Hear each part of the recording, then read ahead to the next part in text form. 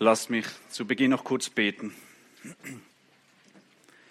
Treuer himmlischer Vater, ich möchte dir von Herzen danken, dass wir dein Wort in unseren Händen halten dürfen, dass wir wissen dürfen, dass dein Wort nicht einfach Menschen geschrieben haben, sondern Menschen, die von deinem Geist inspiriert worden sind, Menschen, die du die Worte eingegeben hast, Herr.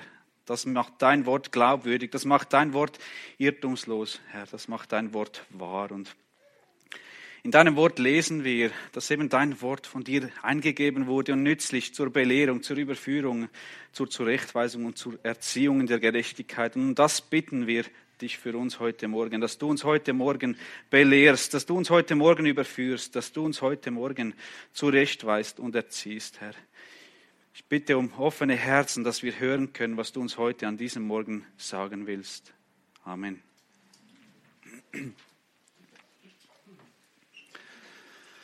Ich habe eine Frage an dich. Gibt es in deinem Leben etwas, was dich wirklich runterzieht? Eine bestimmte Sache, welche dich sehr fest beschäftigt? Eine Sache, die deine Gedanken einnimmt und du irgendwie einfach nur noch das eine sehen kannst. Vielleicht gibt es ein größeres Problem bei deiner Arbeit, welches dich bis in die Nacht hinein beschäftigt.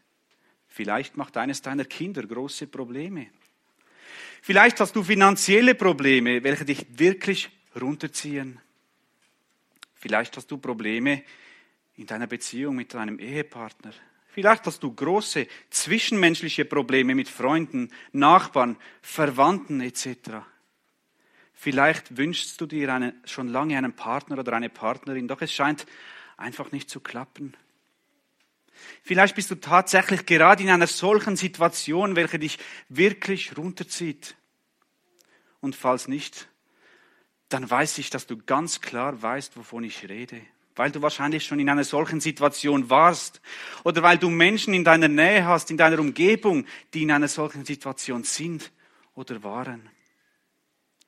In unserem heutigen Abschnitt, wir haben es gelesen, finden wir eine Frau, welche genau in einer solchen Situation war. Und anhand unseres Abschnitts hier aus 1. Samuel möchte ich dir heute zeigen, wer Gott beständig verherrlichen will, der muss auch bereit sein, sich von ihm beständig verändern und umgestalten zu lassen. Und so habe ich meine Predigt mit dem folgenden Titel überschrieben: Gott durch Schwierigkeiten verherrlichen.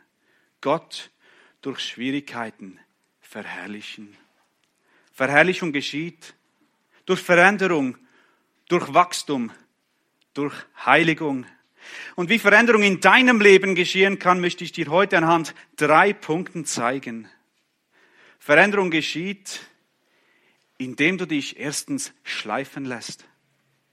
Veränderung geschieht, indem du dich zweitens dich selbst Gott zur Verfügung stellst. Und Veränderung geschieht drittens, indem du seine Ehre suchst. Ich wiederhole nochmals kurz. Veränderung geschieht, indem du dich schleifen lässt, indem du dich selbst Gott zur Verfügung stellst und indem du seine Ehre suchst. Und so kommen wir zu unserem ersten Punkt. Veränderung geschieht, indem du dich schleifen lässt. Bei der letzten Predigt von Thomas mit dem Thema Regenten müssen Selbstregierte sein, hat Tom uns einen wunderbaren Überblick gegeben. Anhand 4 Punkten hat er uns durch die ganze Geschichte der Richterzeit mitgenommen und uns die Entstehung des Königtums in Israel gezeigt. Ich wiederhole auch seine 4 Punkte nochmals ganz kurz, einfach um es in Erinnerung zu rufen. Er hat uns gezeigt, ohne Führung folgt Chaos. Dann hat er gezeigt, der König nach dem Herzen Gottes. Er hat uns mitgenommen, zuerst der König nach dem Herzen des Volkes und dann der König nach dem Herzen Gottes und hat uns zum Schluss gezeigt, wie Gott unter seinem Volk wohnt. Und in unserem Abschnitt heute in 1. Samuel befinden wir uns noch immer im ersten Gliederungspunkt von Tom. Ohne Führung folgt Chaos. Noch ist das Volk einfach ein Volk. Noch hat das Volk keinen König. Wir befinden uns also noch immer in der Zeit der Richter. Und wie Tom beschrieben hat, befindet sich das Volk im Chaos. Das Volk hat keine Führung. Es hat keine Führung, weil sie Gott nicht als ihren Führer anerkennen. Und inmitten dieser schwierigen Situation um das Volk Israel finden wir unseren Abschnitt aus 1. Samuel. Wir haben von einem Mann gelesen, Elkana. Die Kurzbeschreibung, die Martin vorgelesen hat von Elkana, lässt im gesamtbiblischen Kontext darauf schließen, dass er ein Levit war. In 4. Mose 3 hat der Herr selbst gesagt, dass die Leviten ihm allein gehören. Und so passt auch die Namensbedeutung Elkanas. Der Name bedeutet nämlich, Gott hat erworben oder von Gott erkauft. Und dieser Mann hat eben 2 Frauen. Das lässt uns aufhorchen. Ist Gott nicht ein Gegner der Polygamie? Hat nicht Gott die Ehe so geschaffen, dass ein Mann eine Frau heiratet? Doch. An vielen Stellen in der Schrift werden wir erkennen, dass es Gottes Plan war, dass ein Mann mit einer Frau verheiratet sein sollte.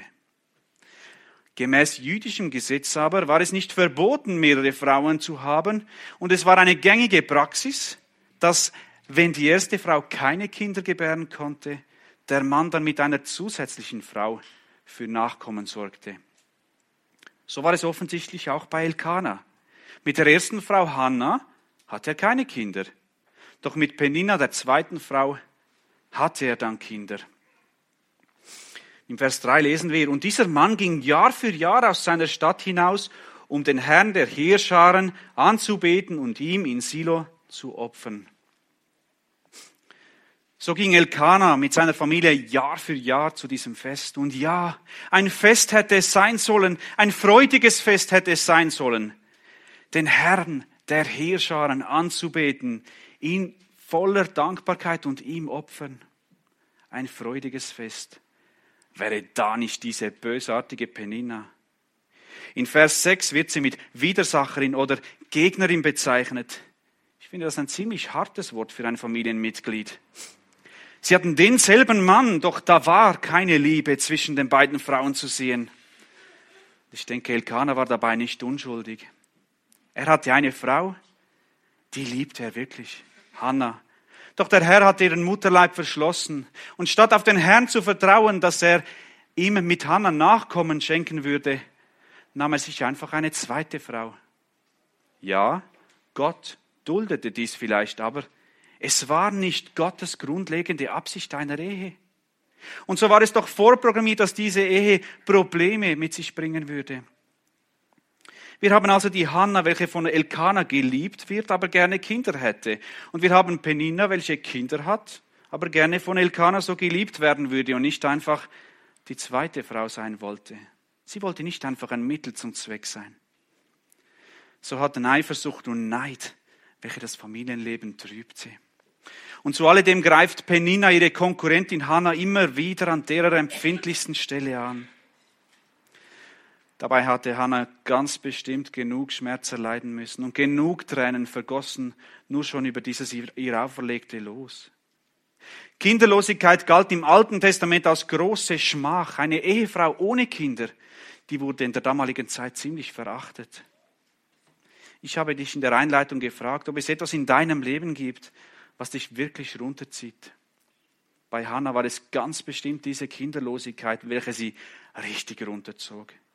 Das beschäftigte sie in einer Art und Weise, welche ihr Tun und Denken massiv negativ beeinflusste. In unserer heutigen Sprache würden wir sagen, Hannah war in einer Depression. Und in genau dieser Not stach Penina wieder und wieder in diese Wunde.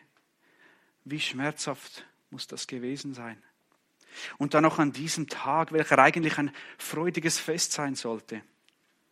Wie Stich ins Herz müssen das gewesen sein. Wie traurig. Der deutsche Theologe Christlieb schrieb über Penina, aber gerade in ihrem schändlichen Charakter ist Penina für eines vorzüglich geeignet. Sie ist ein Schleifstein für Hannah. Gott lässt auch in deinem Leben solche Schleifsteine zu. Gott ist im Leben eines Gläubigen nie einfach nur passiv. Gott ist der Handelnde. In Vers 3 lesen wir vom Herrn der Heerscharen. Es ist das erste Mal überhaupt in der Bibel, wo wir diesen Titel für Gott hier finden. Und der Herr der Heerscharen ist nicht irgendein Titel. Dieser Titel zeigt, dass der Herr über alle Macht verfügt, und zwar im Himmel und auf der Erde. Er ist der Herr aller Heere, egal ob menschliche Armeen, egal ob wir vom gesamten Universum mit Milliarden von Sternen sprechen, egal ob wir Engelsheere meinen. Er ist der Herr aller Heerscharen. Und dieser Herr der Heerscharen ist auch in unserer Geschichte hier der Handelnde. Es ist Gottes Geschichte mit seinem Volk, die wir hier lesen und studieren dürfen. Es ist Gott, welcher den Mutterleib von Hannah verschlossen hatte. Und es ist Gott, der Peninna einen Schleifstein für Hannah sein lässt. Gott lässt auch heute manche Ehen ohne Kinder, welche sich aber so gerne Kinder wünschen würden. Gott lässt auch in deinem Leben Dinge zu, welche du dir niemals gewünscht hättest. Gott lässt auch dich nicht selten warten. Gott will dich schleifen. Gott will dich Geduld lehren. Wo ist dein Punkt im Leben, wo es dir nicht schnell genug gehen kann? Ich denke, wir alle kennen dieses Lied. Lasst uns danken, statt zu klagen. Dort lautet eine Strophe: Wenn er uns Geduld will lehren, schenkt er die Gelegenheit. Schickt uns Menschen, die uns stören, sind wir dann zum Lob bereit. Und in einer weiteren Strophe singen wir: Es gibt keinen blinden Zufall. Es ist Gott, der alles lenkt, der uns auch durch Schwierigkeiten immer nur das Beste schenkt. Glaubst du das? Glaubst du, dass Gott uns auch durch Schwierigkeiten immer nur das Beste schenkt? Ganz nach Römer 8, 28. Oft sind wir Menschen und gerade auch wir Gläubigen doch so oft verbittert, weil wir nicht gerade das kriegen, was wir wollen. Wir haben auch in Vers 10 gelesen, dass Hannah in ihrer Seele verbittert war. Andere Übersetzungen übersetzen mit betrübt. Betrübt und verbittert beschreibt einen Zustand, in welchem deine ganzen Gedanken nur von dieser einen Sache abhängig sind. Es ist eine Sache, die dich wirklich runterzieht. Wir wussten aus gesundheitlichen Gründen meinerseits auch nicht sicher, ob wir überhaupt Kinder kriegen können. Ja, wir leben nicht mehr im Alten Testament, doch für die meisten Frauen ist auch heute die Kinderlosigkeit nicht so einfach wegzustecken. Wie gehst du als Mann damit um, wenn deine Frau mit dieser Sache zu kämpfen hat? Wie gehst du als Mann damit um, wenn deine Frau eine Situation in ihrem Leben hat, welche sie wirklich runterzieht? Elkana musste sich diese Gedanken definitiv auch machen. Elkana gab sich verzweifelte Mühe, seiner lieben Hannah Gutes zu tun. Wir haben in Vers 5 gelesen, dass er ihr bei diesem Fest den doppelten oder einen besonderen Anteil gab. Wie hat sie da wahrscheinlich reagiert? Oh, vielen Dank für das große Stück Fleisch, ich bin jetzt nicht mehr traurig. Die verzweifelten Bemühungen Elkanas waren bestimmt nicht wirklich ein Trost für Hannah. Wie hättest du Hannah trösten wollen? Wie würdest du deine Frau trösten wollen? Ich lese den Vers 8.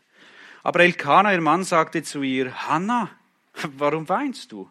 Und warum isst du nicht? Und warum ist dein Herz betrübt? Bin ich dir nicht mehr wert als 10 Söhne? Vielleicht warst du wie Elkana auch schon in einer Situation, wo es darum ging, deiner Frau Trost zu spenden. Konntest du mitfühlen? Konntest du trösten? In deinen Augen vielleicht schon und in den Augen deiner Frau? Liebe Frauen, dein Mann wird dich leider nie in allen Bereichen deines Lebens zufriedenstellen können. Ja, wir geben uns wirklich Mühe und ja, wir wissen um unseren Auftrag, euch so zu lieben, wie Christus die Gemeinde liebt. Aber egal, was uns die Welt da draußen erzählen möchte, Männer und Frauen sind nicht gleichartig. Ja, wir ergänzen uns wunderbar und so können wir uns gegenseitig unterstützen, doch werden wir uns nicht in jeder Situation in euch hineinversetzen können.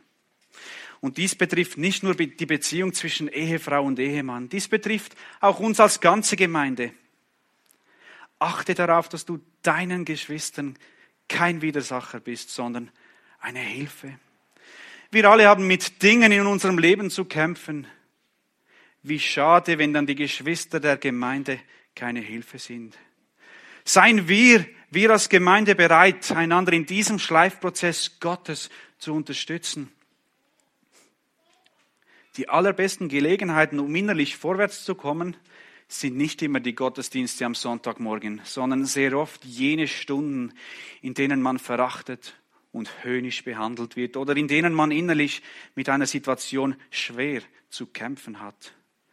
Da merkt man etwas von der Ungeduld, die noch im Herzen verborgen liegt. Man lernt sein eigenes Herz mit allen seinen Schwächen immer besser kennen. Man wird geduldiger und lernt andere verstehen. Welch einen großen Wert bekommen doch die unangenehmsten Menschen, wenn man sie als Schleifsteine Gottes anschaut, wenn man sie als Schleifsteine aus Gottes Händen nimmt. Bist du bereit, dich von Gott schleifen zu lassen? Nicht einmal, sondern beständig. Ich habe mir vor einigen Wochen eine Oberfräse, eine Kantenfräse gekauft. Sie war gerade in Aktion und so ein Ding wollte ich schon immer haben. Eine Kantenfräse ist so eine Art Bohrmaschine, mit welcher man mit sehr wenig Aufwand sehr einfach Kanten abfräsen oder abschleifen kann. Es ist wirklich ein cooles Ding. Die Kanten sind dann richtig schön und in genau jener Form, in der man sie haben möchte. Es gibt nämlich sehr, sehr viele verschiedene Fräsaufsätze. Die habe ich natürlich. Nun, das, was ich mit dem Holz mache, das möchte Gott mit dir machen. Er möchte deine Kanten, deine Ecken schleifen. Er möchte dich so schleifen, wie er dich haben will. Und ja, manchmal muss er den großen Fräsaufsatz nehmen und richtig viel wegfräsen, sodass es schmerzt. Diese Fräsaufsätze können Mitmenschen sein und sie können genau jene Dinge sein, die dich wirklich runterziehen. Wo gehst du mit diesen Problemen, mit diesen Situationen hin? Genau dorthin, wo auch Petrus seinen Lesern befiehlt, hinzugehen. Und zwar in 1. Petrus 5,7. Martin hat diesen Vers heute schon zitiert. 1. Petrus 5,7. Dort lesen wir den ganz bekannten Vers, in dem ihr alle eure Sorge auf ihn werft, denn er ist besorgt für euch. Gott ist es, der dich schleifen lässt. Und er ist es auch, der dir dabei beisteht und dir hilft, dich in dieser Situation zurechtzufinden. Du musst nicht immer alles alleine herumwursteln. Du musst es nicht immer aus deiner eigenen Kraft versuchen. Lass dich schleifen, doch halte dich an Gott und an seinem Wort fest. Und dann wirst du in diesem Prozess ausharren können. Veränderung geschieht, indem du dich schleifen lässt. Dies war unser erster Punkt. Und so kommen wir zu unserem zweiten Punkt. Veränderung geschieht, indem du dich selbst Gott zur Verfügung stellst. Was machst du nun, wenn du von Gott mit dem großen Fräsaufsatz bearbeitet wirst? Wir haben vorhin den Vers aus 1. Petrus 5,7 gelesen. Gerne möchte ich nun den vorangehenden Vers auch noch lesen. Nämlich 1. Petrus 5,6. Demütigt euch nun unter die mächtige Hand Gottes, damit er euch erhöht zur rechten Zeit. Und die Schlachter übersetzt hier noch ein bisschen schöner. So demütigt euch nun unter die gewaltige Hand Gottes, damit er euch erhöhe zu seiner Zeit. Unter seine Hand sollen wir uns demütigen und zu seiner, nicht zu unserer, zu seiner Zeit wird er uns erhöhen. Und wie machen wir das? Indem wir alle unsere Sorgen auf ihn werfen, denn er ist besorgt für euch. Menschen, die wie Hannah in ihrem Leben einen solchen Schleifstein wie Penina haben, die müssen sich irgendwo aussprechen können. Leider wird dies viel zu oft am falschen Ort gemacht, nämlich bei anderen Menschen. Lästermäuler klagen sich selbst an und zeigen, wie wenig es ihnen doch gelungen ist, die richtige Stellung gegenüber ihren Schleifsteinen einzunehmen. Du musst deine Schleifsteine nicht vor die Mitmenschen tragen. Du musst dich selbst alleine zu Gott tragen und dich ihm zur Verfügung stellen. Lassen wir uns wieder in das Leben von Hannah hineinblicken. Gott hat Hannah nun genau dort, wo er sie haben möchte, im Gebet bei ihm. Beten. Wenn du einmal Zeit findest, dann studiere die Gebete in der Bibel. Du wirst erkennen, dass Beten auch heißt, an Wunder zu glauben. Und Glauben bedeutet eben auch, dass du bereit bist, in dieses Unwahrscheinliche hineinzuschreiten. In ihrer Schwachheit verbittert, von ihrem Schleifstein Penina verhöhnt und von ihrem Mann Elkana missverstanden, wendet sich Hannah nun an Gott, der einzig richtige Ort. Natürlich, Hannah will noch immer nachkommen, sie will einen Sohn.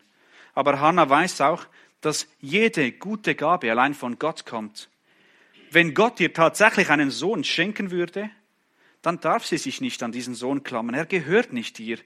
Er ist lediglich eine Zeit lang in ihrem Verantwortungsbereich. Hannah sieht aber auch den geistlichen Zustand des Volkes. Sie will einen Sohn für Gott, nicht für sich selbst. Wenn Gott ihr einen Sohn schenken möchte, dann vermag er ihn auch zu einem brauchbaren Werkzeug in seinem Dienst zu machen. Und so betet Hannah nicht einfach ein Gebet, sondern sie betet ein Gelübde.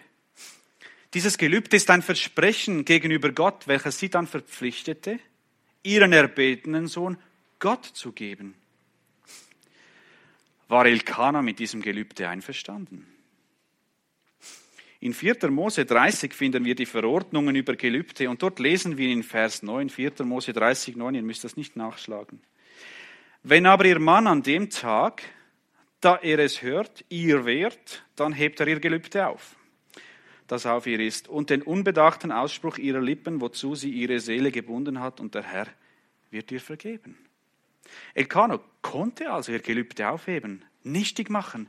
Nicht, weil er mehr wert wäre als seine Frau, sondern weil Gott den Mann in die Verantwortung nimmt. Doch Elkana hat nicht vor, ihr Gelübde aufzuheben. Im Gegenteil, in Vers 23 haben wir gelesen, und ihr Mann Elkana sagte zu ihr, tu, was gut ist in deinen Augen, bleibe, bis du ihn entwöhnt hast. Mann und Frau haben das gleiche Ziel mit dem Kind. Dies soll anscheinend auch ein entscheidender Punkt in der Kindererziehung sein. Wenn Hannah zum Herrn betet, dann vergisst sie nicht, mit wem sie redet. Sie legt sich selbst dem Herrn hin. Sie bezeichnet sich selbst als seine Magd. Ihre größte Bitte in diesem Moment ist ihr Sohn. Doch in demselben Gebet verspricht sie ihren Sohn dem Herrn für alle Tage seines Lebens. Wenn du bereit bist, das, was du am meisten liebst, dem Herrn hinzugeben, dann bist du auch bereit, dich selbst dem Herrn hinzugeben. Ja, Gott will, dass wir ihn bitten.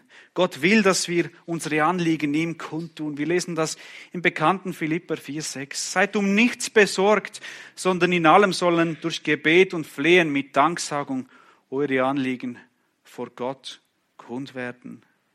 Und ja, Jesus weiß auch um unsere Schwachheiten und weiß, dass die uns nicht selten plagen. Und so haben wir auch in Hebräer 4, Vers 15 eine wunderbare Stelle, auch sehr bekannt. Denn wir haben nicht einen Hohenpriester, der nicht Mitleid haben könnte mit unseren Schwachheiten, sondern ein, der in allem, in gleicher Weise wie wir versucht worden ist, doch ohne Sünde. Manchmal möchte dich Gott schleifen, indem er dir etwas nicht geben will oder dir sogar etwas wegnehmen will, was dir aber sehr wichtig ist. Darum sage ich dir nochmals, wenn du bereit bist, das, woran dein Herz am meisten hängt, dem Herrn hinzugeben, dann bist du auch bereit, dich selbst dem Herrn hinzugeben. Schau in dein Leben. Gibt es Dinge in deinem Leben, welche dir zu wichtig sind, um sie dem Herrn hinzugeben? Was ist, wenn der Herr deinen Job wegnimmt, den du lieb hast? Was ist, wenn der Herr dir deine Gesundheit wegnimmt?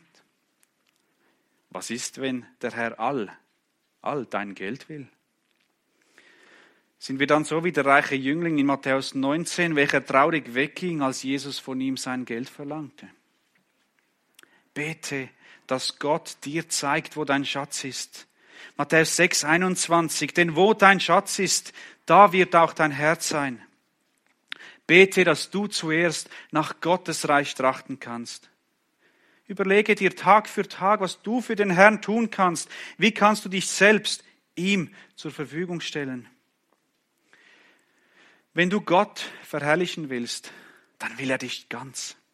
Gott will, dass du dich veränderst. Gott will, dass du dich ihm ganz zur Verfügung stellst. Lies die Bibel und schau in die Geschichte. Gott wirkte schon immer genau durch die, welche auf ihn hörten und ihm vertrauten. Durch die, welche sich ihm ganz zur Verfügung gestellt hatten. Du musst lernen zu vertrauen, auch wenn du das Ende noch nicht siehst. Noah hat beim Bau der Arche das Ende nicht gesehen und doch hat er geglaubt, hat sein Leben dem Herrn ganz hingegeben und ihm vertraut. So konnte Gott mit ihm arbeiten und seine Heilsgeschichte mit ihm schreiben. Der Noah-Bund hat heute noch Bestand. Gott hat Mose 40 Jahre lang extra schleifen müssen, bis er ihn da hatte, wo sich Mose Gott ganz zur Verfügung gestellt hatte. Auch wenn er das Ende damals ebenfalls noch nicht sah. Und wenn ich jetzt Abraham noch kurz erwähnen darf. In 1. Mose 12 hat der Herr Abraham verheißen. Und der Herr sprach zu Abraham, geh aus deinem Land und aus deiner Verwandtschaft und aus dem Haus deines Vaters in das Land, das ich dir zeigen werde. Und ich will dich zu einer großen Nation machen und ich will dich segnen und ich will deinen Namen groß machen und du sollst ein Segen sein. Und ich will segnen, die dich segnen und wer dir flucht, den werde ich verfluchen. Und in dir sollen gesegnet werden alle Geschlechter der Erde. Abraham war aber schon alt und er zweifelte doch auch ein wenig an dieser Verheißung, bis Gott mit Abraham in 1. Mose 15 einen Bund machte. Gott wollte aus Abraham ein Volk machen. Gott wollte aus Abraham sein Volk machen. Abraham sah das Ende nicht, doch er war schlussendlich bereit, sich verändern zu lassen und sich selbst Gott zur Verfügung zu stellen, im festen Glauben daran, dass Gott seine Pläne zustande bringen wird.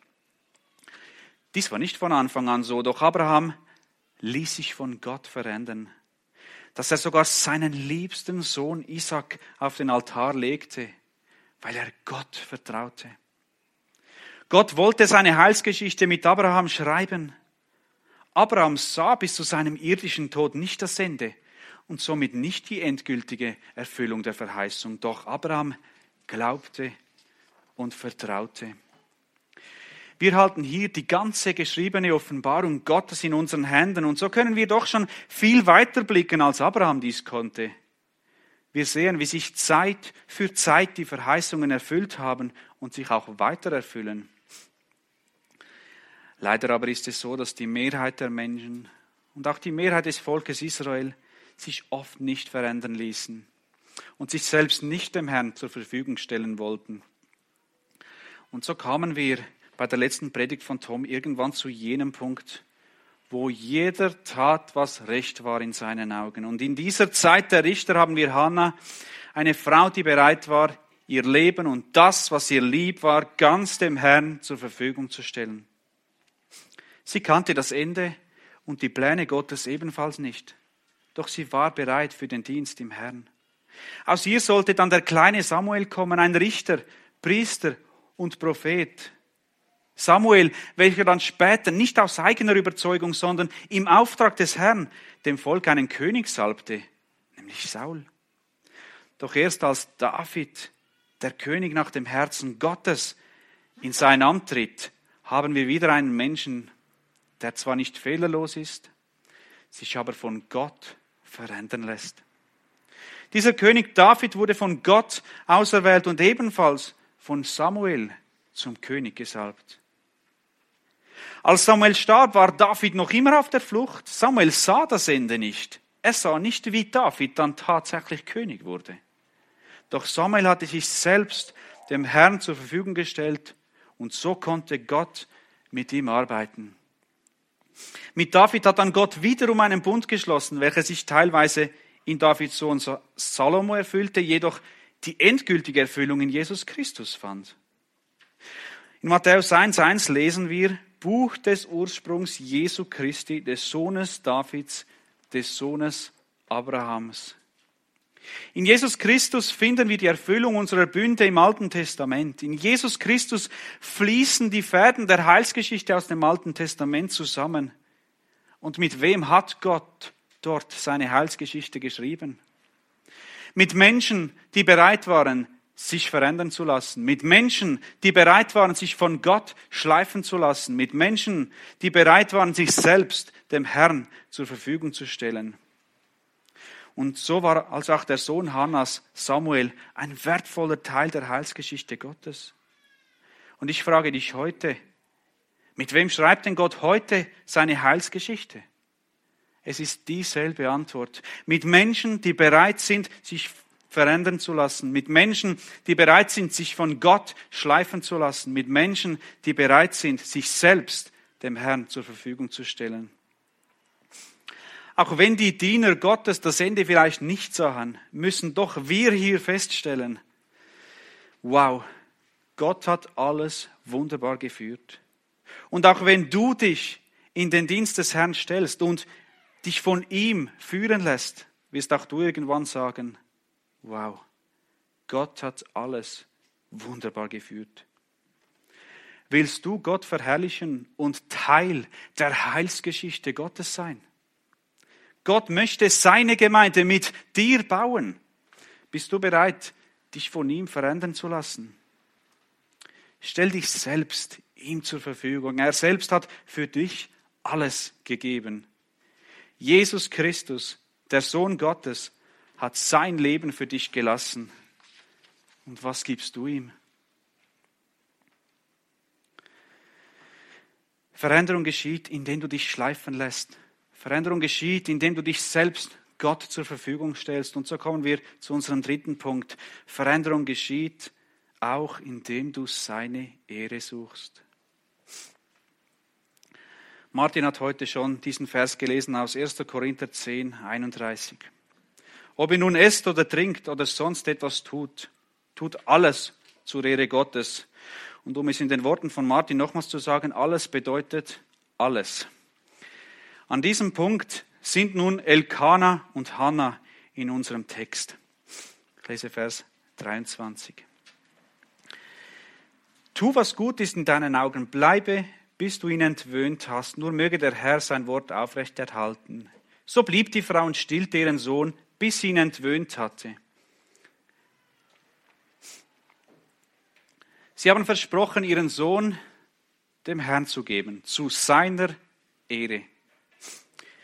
Irgendwann müssen alle Eltern ihre Kinder loslassen, doch in unseren Breitengraden verlassen die Kinder meist so nach 20 Jahren dann irgendwann mal das traute Heim. Üblicherweise entwöhnten die Mütter ihre Kinder dort im Alter von etwa 3 Jahren und nach dem Entwöhnen gab es ihn ja dann Eli. So war der kleine Samuel kein Baby mehr, sondern ein kleiner Junge, welcher doch schon die eine oder andere Erziehungsmaßnahme der Eltern erleben durfte.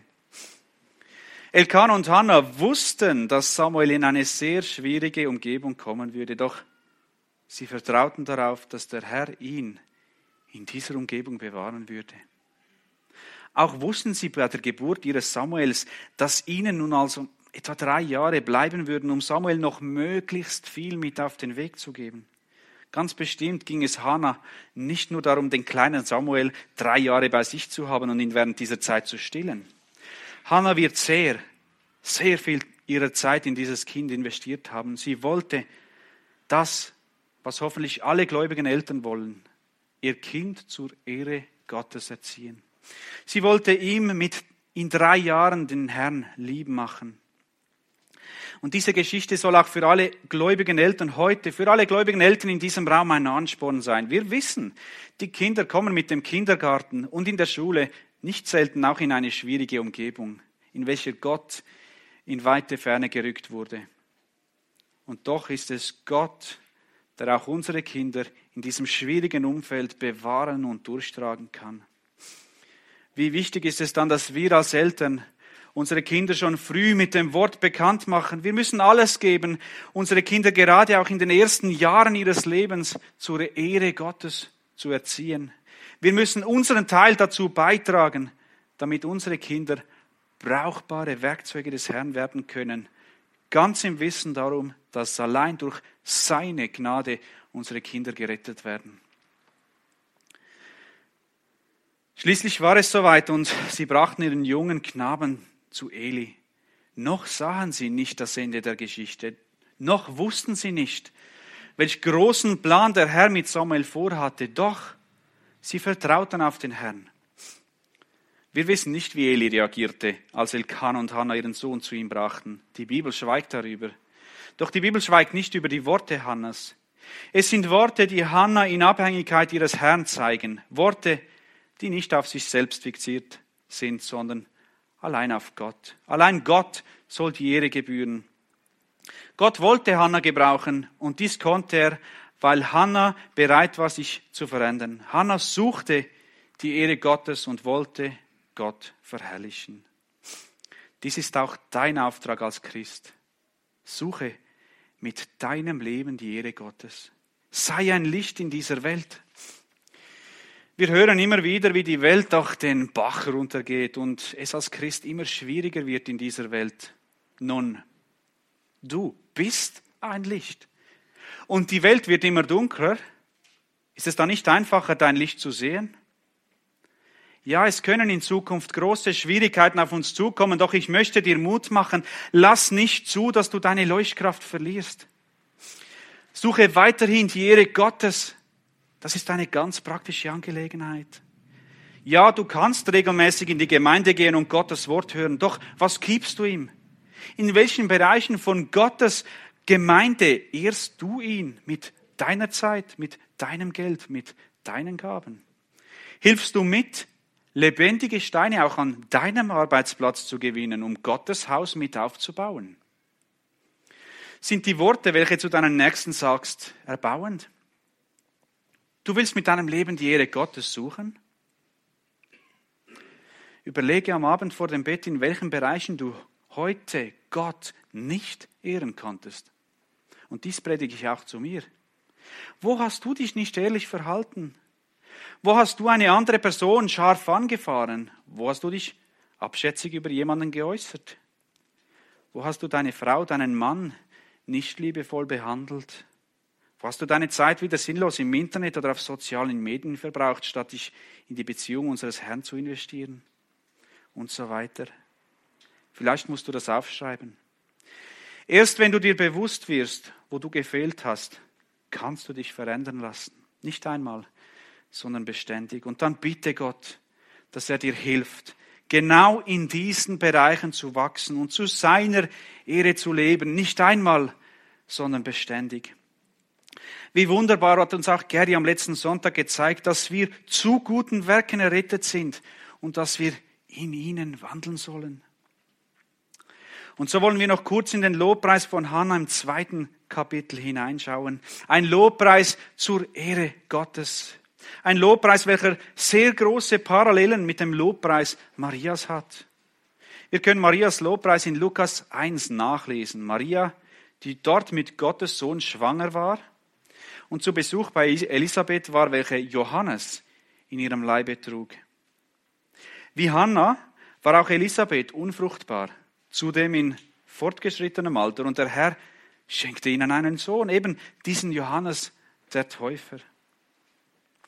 So wie Samuel in unserem Abschnitt der Vorbereiter und Wegbereiter des großen Königs David war, so war Johannes der Vorbereiter und Wegbereiter des Messias und schlussendlich des Königs aller Könige.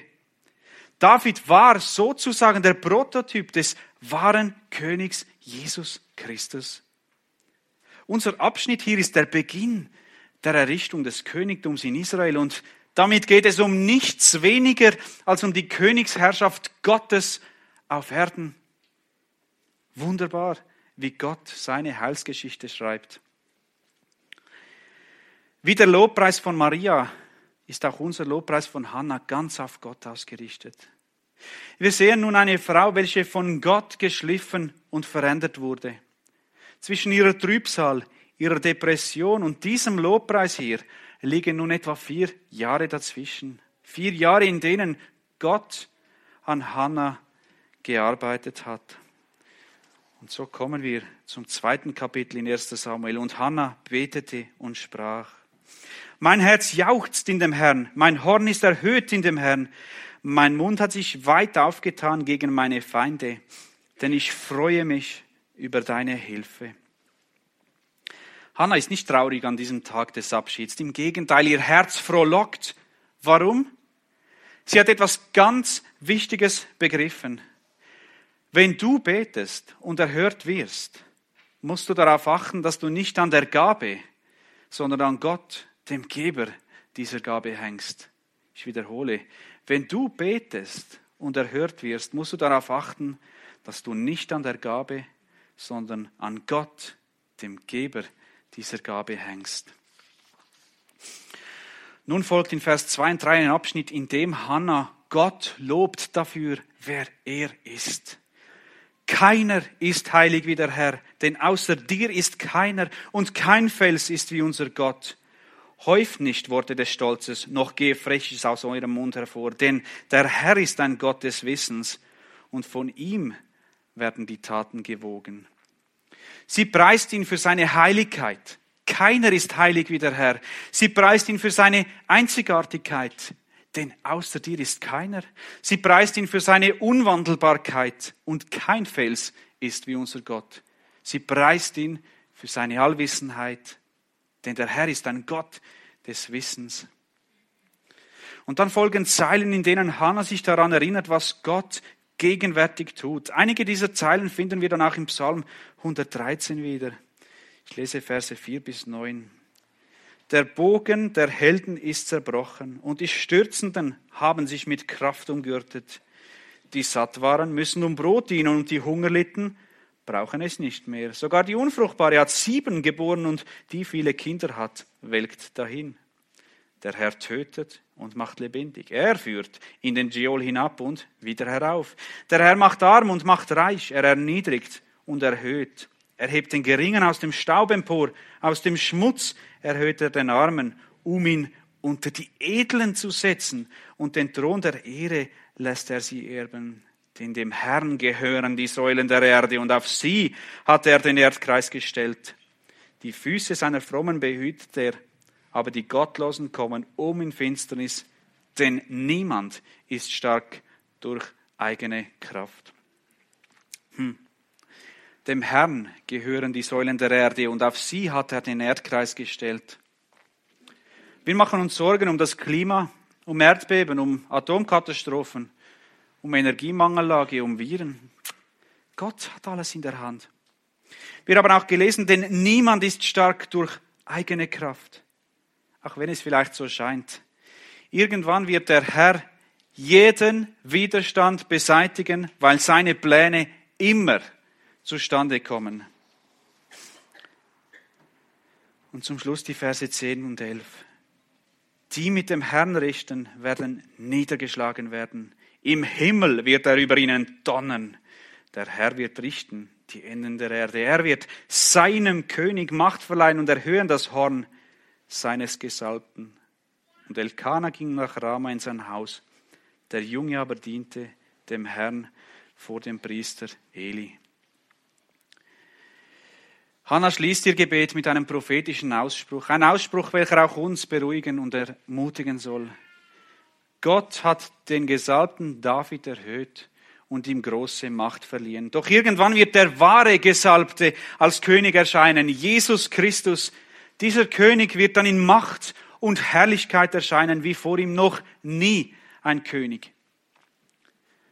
Und du darfst heute schon im Dienste dieses herrlichen Königs stehen. Du vertrittst nicht deine Lieblingshockey- oder Footballmannschaft. Du vertrittst den allmächtigen Schöpfer, den König aller Könige. Ist das nicht Grund genug, alles dafür zu tun, damit dieser König auch durch dein Leben geehrt wird? Ich wollte dir heute zeigen, wer Gott beständig verherrlichen will, muss auch bereit sein, sich von ihm beständig verändern und umgestalten zu lassen. 3 Punkte wollte ich dir dabei mitgeben. Veränderung geschieht, indem du dich schleifen lässt. Auch wenn Gott manchmal den großen Fräsaufsatz braucht. Aber du weißt, dass er dich niemals alleine lässt. Bring ihm deine Sorgen. Glaube an Wunder und bete. Veränderung geschieht, indem du dich selbst Gott zur Verfügung stellst. Dich selbst mit allem, was dir lieb ist. Es geht nicht um große Taten. Es geht um die Bereitschaft in deinem Herzen. Hast du ein Ja zu den Wegen, die Gott mit dir gehen will? Bist du bereit, dich in sein Reich zu investieren? Sei im Kleinen treu. Veränderung geschieht, indem du seine Ehre suchst. Ehre Gott in allen Bereichen deines Lebens und achte darauf, dass du nicht an den Gaben hängst, sondern am Geber dieser Gaben, an Gott. Und so kannst auch du Gott durch Schwierigkeiten verherrlichen. Ich möchte dir Mut machen. Es wird in deinem Leben immer wieder Schwierigkeiten geben, auch große Schwierigkeiten. Nimm diese Schwierigkeiten an als Schleifsteine Gottes und wachse an ihnen.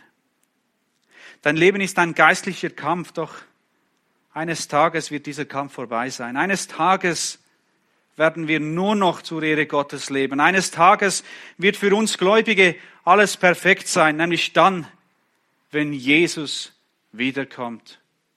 Lass mich beten. Treuer Gott und Vater, wir leben, damit wir dich ehren. Wir leben, damit wir dich verherrlichen. Doch leider ist so oft unsere Stellung und unser Wandeln einfach nicht dasselbe. Herr, hilf uns, bereit zu sein, uns schleifen zu lassen. Schenk uns Gnade, dass wir auch als Gemeinde einander unterstützen können in diesem Schleifprozess, Herr. Herr, hilf uns, dass wir bereit sind, uns selbst dir zur Verfügung zu stellen. Zeig uns auf, wenn uns noch Dinge zu wichtig sind in unserem Leben. Hilf uns, den Fokus zu behalten. Hilf uns, deinen Namen auf dieser Erde zu ehren. Herr, wir möchten dich verherrlichen, als einzelne Personen, aber auch als Gemeinde. Schenke Gnade, großer Vater, dass uns dies gelingt. Wir danken dir, dass du uns zur Seite stehst und wir nicht alles alleine machen müssen. Amen.